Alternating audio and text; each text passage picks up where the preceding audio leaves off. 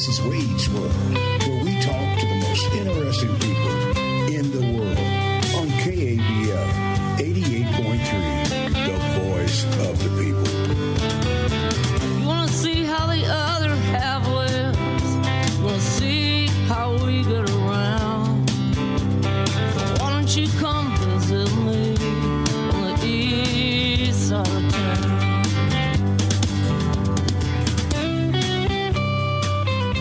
You know the story on Wade's World. We talk to the most interesting people in the world, and today we're talking to Professor Dan Immergluck, who is a professor in urban studies at Georgia State University in Atlanta, but he's written a book, Red Hot City, Housing, Race, and Exclusion in 21st Century Atlanta. Welcome to Wade's World, Dan. Thank you, Wade. Well, I know a little bit about Atlanta, but I know a lot more reading your book. How did you, this was obviously the product of many years of work, Dan. Yeah, I've been in Atlanta going on 18 years.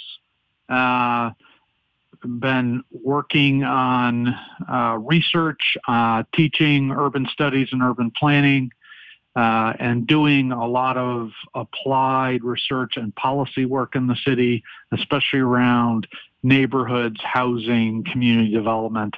And this book really, in some ways, represents 17 years, 18 years of frustration with what I've seen. And to some degree, it's been a catharsis. So while I've really been gathering information for a long time. And then, a year or two ago, I really decided to put it into the book. Well, and it reflects that Atlanta has, as you write in the book, has really sort of been boomtown over the last 20 years, 25, 30 years. And that's not something that's working out as well for some folks as others. That's exactly right. It's been a story of persistent and repeated exclusion of low-income folks, of Black folks in particular, also Latinx folks. Just kind of policy decision after policy decision has favored kind of growth at all costs, and without consideration to what that means to particularly renters and lower-income families. I saw a thing in the news in some magazine or the Times or whatever recently about where people are moving who are younger people. And for Atlanta is the leading city by far for Blacks in general, especially Black women. So Atlanta's still seen as sort of a beacon in the South, drawing many people, particularly African Americans, into the city. And that's sort of, that's this whole sort of coalition between business and the Black community that sort of underlies part of your book is something I wish you'd talk about. You look at mayors that go back some time, Andrew Young and a number of others. How does that all fit into this as context? Yeah, a number of previous authors have written about the political economy of the city and the region, and they've come up with various terms for it. Some called the Atlanta style, but what's really persisted is this term, the Atlanta way. And the Atlanta way really epitomizes this coalition, this governing coalition, sometimes called an urban regime, between the white corporate power structure, and it still is predominantly white, and a growing political Black power structure that, really since Maynard Jackson came into the fore in terms of titular governance, meaning, holding the mayor's office, controlling city council, but really being subordinate to this persistent white corporate power structure. And this partnership, this Black-white urban regime, has benefited, this Black power structure, middle and upper income Blacks who have participated in that, but it has not benefited lower income Black families especially. And that's been, the bulk of the city's Black population. And increasingly, it's a large part of the suburban Black population. Atlanta is a relatively small part of the region, and Blacks are moving into the region, but increasingly they're moving into the suburbs, partly because the city has become so expensive. So this exclusion has now turned the city as the Black Mecca into really a suburban Black Mecca because the city is just too expensive. Washington, D.C. for a while had this reputation, called itself the chocolate city. Now population in Washington, D.C., African-American, is a minority population, not a majority population. Is that what's happened to Atlanta as well? Yeah. In 1990, the city was 2/3 Black.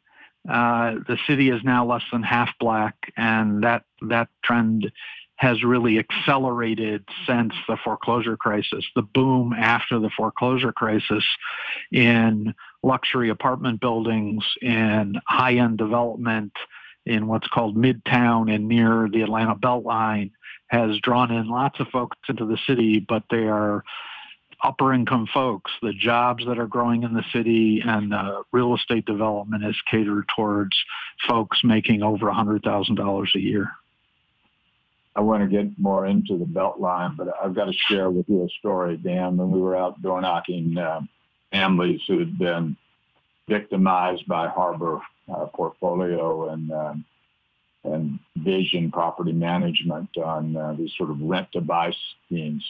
One of the most interesting and novel experiences I've ever had in doing a home visit was I talked to somebody who was with Harbor, and he really was excited, wanted to join, excited to talk to me because he wanted me to sort of look at the contract he had because he thought, and this was a totally predatory contract, that you might be able to get out and make money to be able to move to one of these suburbs you're talking about, even though it was a rent-to-own situation, because the values were going so far up over what he had originally agreed in a very exploitive way to pay.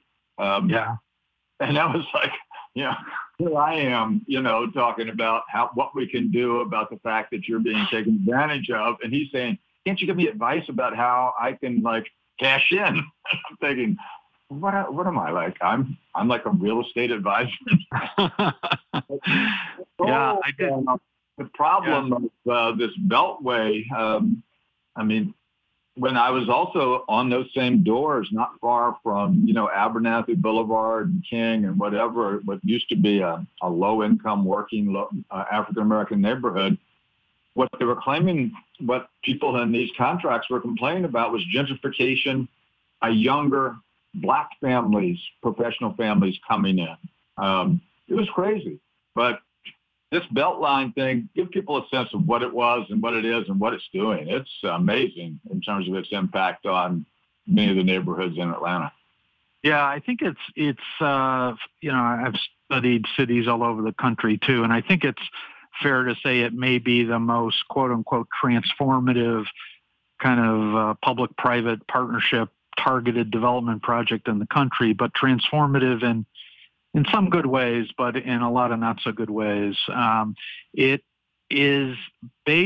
basically a rails to trails plus proposed transit and park development project that rings the core of the city based on a 22-mile ring of old rail lines that circle the city. And the original vision was that it would connect 45 neighborhoods in the city from wealthy to poor and allow people to travel along this corridor and connect in a very racially and economically divided city back then as well.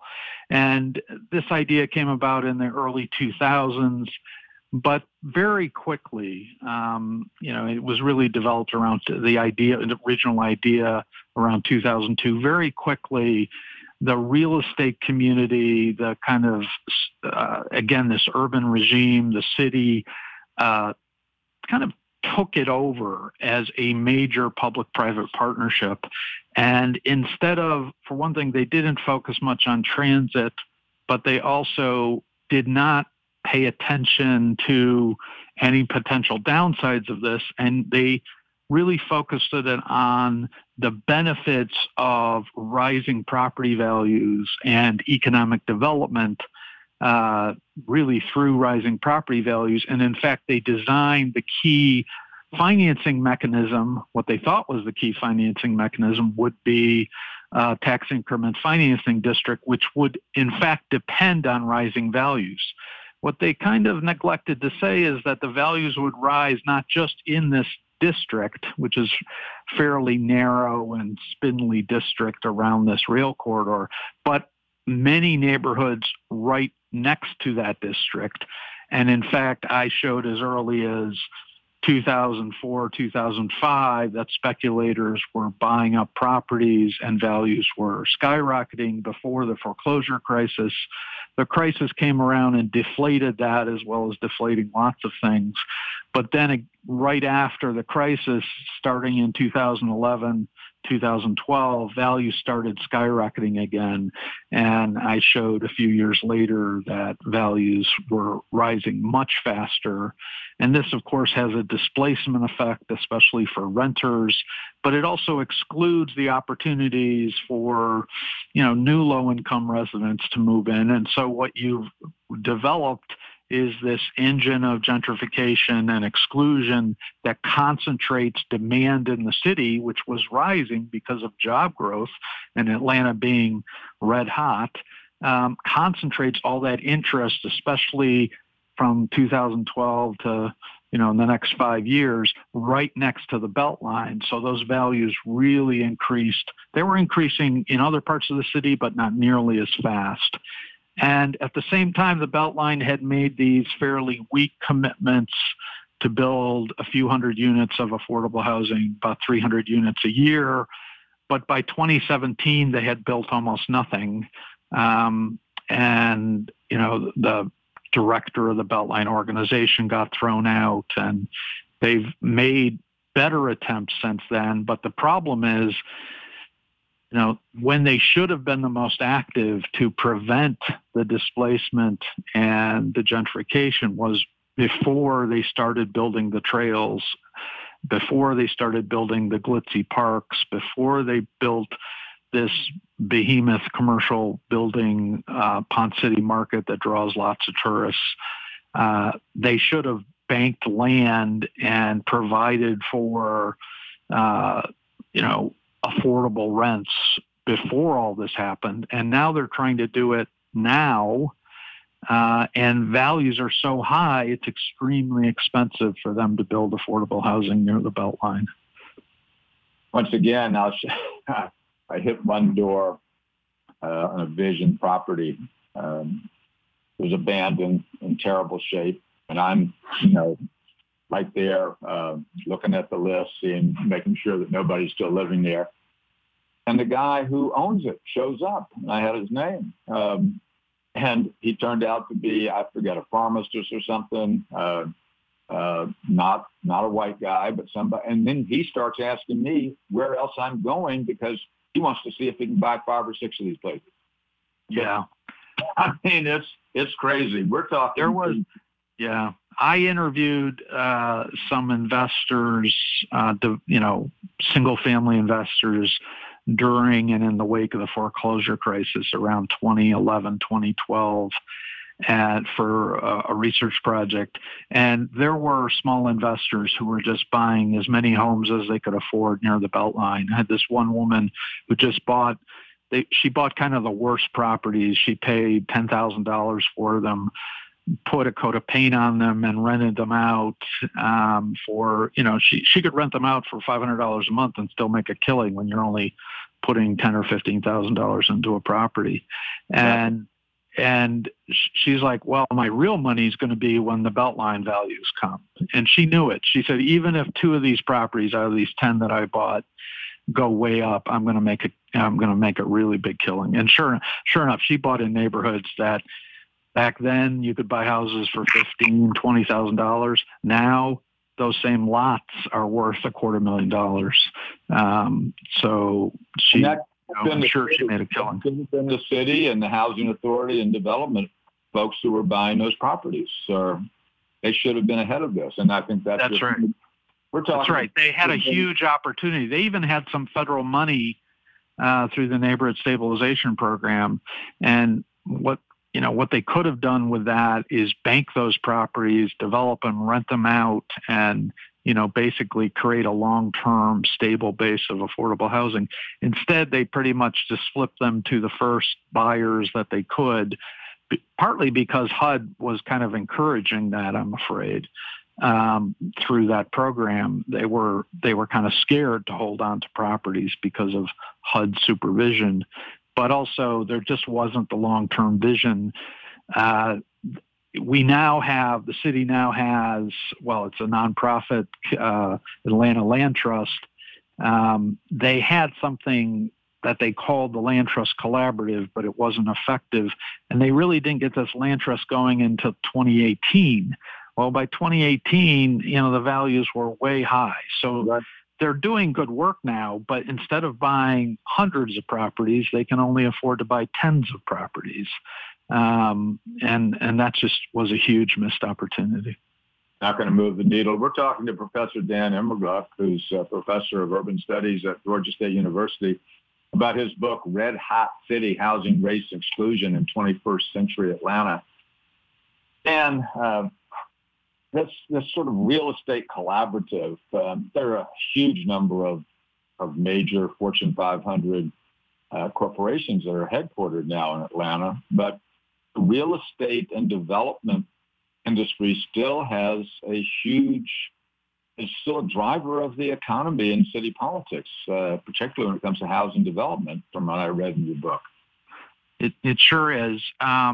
It's always been a core part of this city regime, but it's also a key part of state politics. And one thing that I talk about in the book is Atlanta is similar to a number of fast-growing Sunbelt cities in that they're located in states that have conservative legislatures.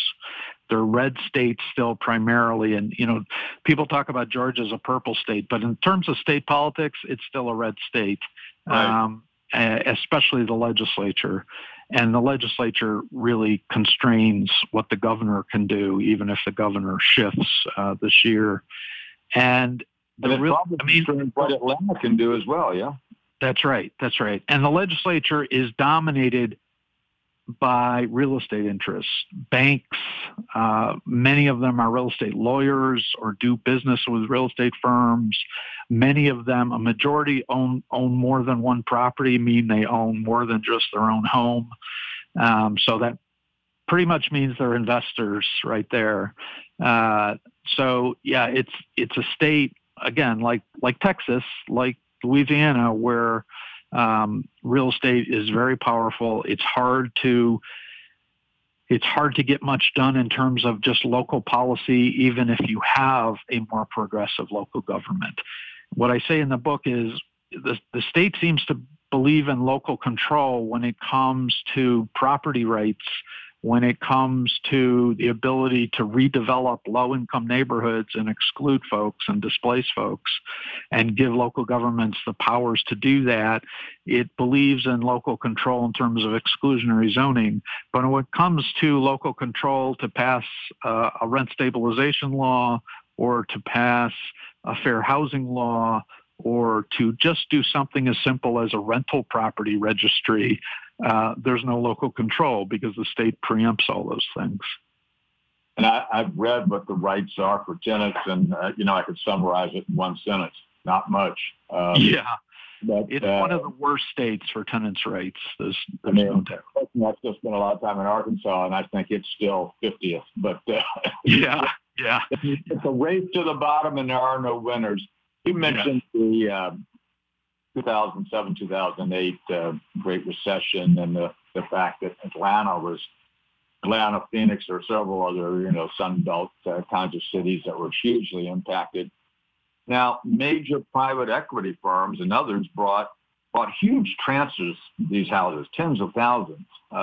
And you reflect on their impact in Atlanta and Memphis, for example, is a place where they now dominate the market. But this is a huge issue. It should have been, that was an opportunity, as you say, for people looking at more affordable housing, but their ability to get in there and get many of these sort of mortgage challenged single-family homes was just amazing. And it's got an impact in Atlanta today, doesn't it, in the metropolitan area? Oh, sure. I mean, people, the New York Times just wrote a op-ed or an opinion piece how this isn't a big issue. Well, it may not be a big issue in New York State. Ridiculous. I mean, just amazing. Yeah. But they say, well, it's only 3% of the market. Rental markets aren't national. People don't look for houses across the country. People look for houses in neighborhoods primarily. And there are neighborhoods, especially in suburban parts of the metro, especially in majority black parts of the metro, where these firms own a substantial share of the single-family rental properties to the degree that they really have significant market power. And they got that way because, well, a number of things. There were, like you said, there were lots of foreclosures, so there's a lot of properties on the market, and they're at a scale where it makes sense to these private equity guys to say, hey, we can scoop up hundreds, if not thousands of properties in this region. We can set up a property management system for the region, for the metro. We can pay cash for these properties, which means we have an advantage at the foreclosure auctions because you need to pay cash. And they scooped up, starting in 2012, they scooped up tens of thousands of properties. They were also encouraged, though, as I write about in the book, by federal policymakers. Absolutely.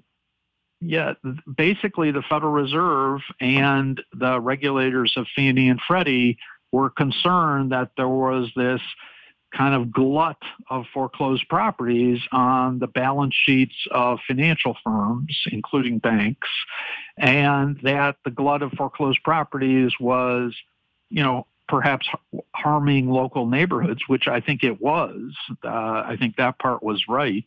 But instead of saying, and they actually said this in the paper, well, we have the option of helping, folks buy these homes at very low prices, right? This is 2012, so it's the bottom of the market.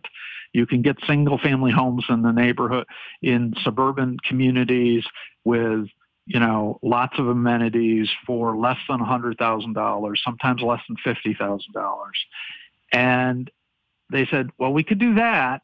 And particularly we could, even think about low wealth families who've been, from groups were disproportionately hurt by the foreclosure crisis, which, by the way, our lack of regulation kind of helped cause.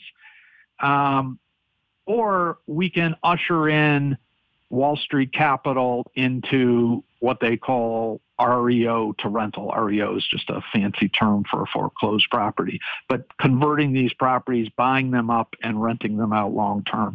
And they chose to do the latter in the paper. And within weeks, I talk about how Warren Buffett was talking about, if I could buy 200,000 single family homes, I would.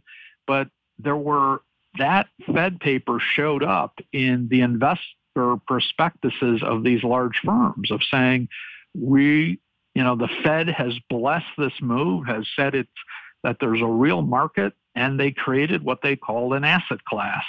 Well, I've been waiting to say that. Anytime private equity calls something an asset class, we're all in trouble. Exactly. That means they've completely financialized it and taking it and just juice the capital flowing into that market.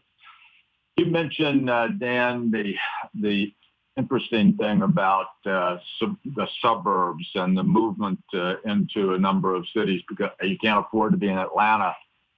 Is there anything you're seeing different that is hopeful in some of these suburbs as this migration moves forward? Or from the book, it didn't look good. Yeah, the book is a pretty critical look. I do think there is opportunity. I mean, if you go back 40 years, a black family moving into Metro Atlanta could not buy a house in most suburbs. The suburbs were almost, over 90% white. They were highly racialized and discriminatory. There still are such suburbs, and I really focused on the kind of more exclusionary suburbs in the more affluent, whiter parts of the metro in the north. But to the east and to the west and to the south, there are lots of opportunities. And if you look at a map of where black families buy homes, it's much less concentrated than it would have been 40 years ago. And the downside to that, the negative part of that is not that many are moving into the city because they can't afford to buy a house in the city, or not in very many neighborhoods.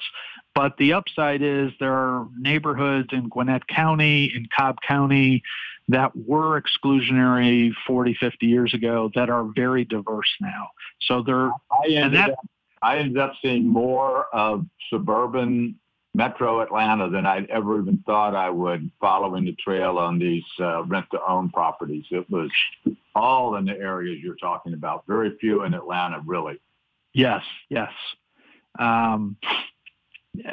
Especially, I know when you were doing work, because Fred had been telling me about it, Fred Brooks, right. And especially at that time, a lot of the foreclosure, the initial foreclosure crisis, 2006, 2007 in Atlanta and like many cities, was spurred in part by investors in poor neighborhoods, especially black neighborhoods, walking away from their properties because they had subprime loans or Alt-A risky loans. And investors go into foreclosure sooner than homeowners because it's just an asset to them. It's just a thing to them, and they're not connected right to the community. So that's what caused the surge in foreclosures in the city, on the south side of the city, the west side of the city. But then, of course, the crisis spread, and it spread to the suburbs, into, working class and middle income neighborhoods in the suburbs, not so much to the wealthy neighborhoods. So yes, by the time, by 2010, a lot of the foreclosure crisis was really occurring in the suburbs. We could talk so long about so many of these things. I really wanted to ask you about how, these TIFs are crippling city finance budgets, tax increment. But unfortunately, we don't have forever. And I want you to let people know, Dan, how they can get this book, Red Hot City, because it has applications. I mean, yeah, we're talking a lot about Atlanta. God knows Atlanta is important, but this same situation is in, I can tell you, Dallas was like this. Little Rock was like this. You name a city, it's got this same situation. How do people get this book? It's out now. Yes. www.danimmergluck, IMMERGLUCK.com. If you don't remember that, if you put Red Hot City in quotes and Atlanta next to it, you will get to the book. Excellent. And is there on that website, if people want to continue this conversation or ask you questions or have a comment, can they get a hold of you there? Yes, they can. My email is on that website. Excellent. Well, Dan, good luck with this book. We're talking about Red Hot City, housing, race, and exclusion in 21st century Atlanta, but unfortunately, this is everywhere. Dan, keep working on this. We'll get you back some other time to talk about more of this. We could have gone on. This has been Wade's World for another week, the world where the other half lives. And as we talk about things you've never heard, and as Susan Williams sings, things you've never seen will never forget. Wade's World is underwritten by the Darrow Foundation, a progressive force enabling change based in Little Rock, Arkansas. And as the song goes, we say it loud, we say it on the air, we say it on the radio. Until next week, we'll have another guest. This is Wade Rathke from Wade's World. Thank you.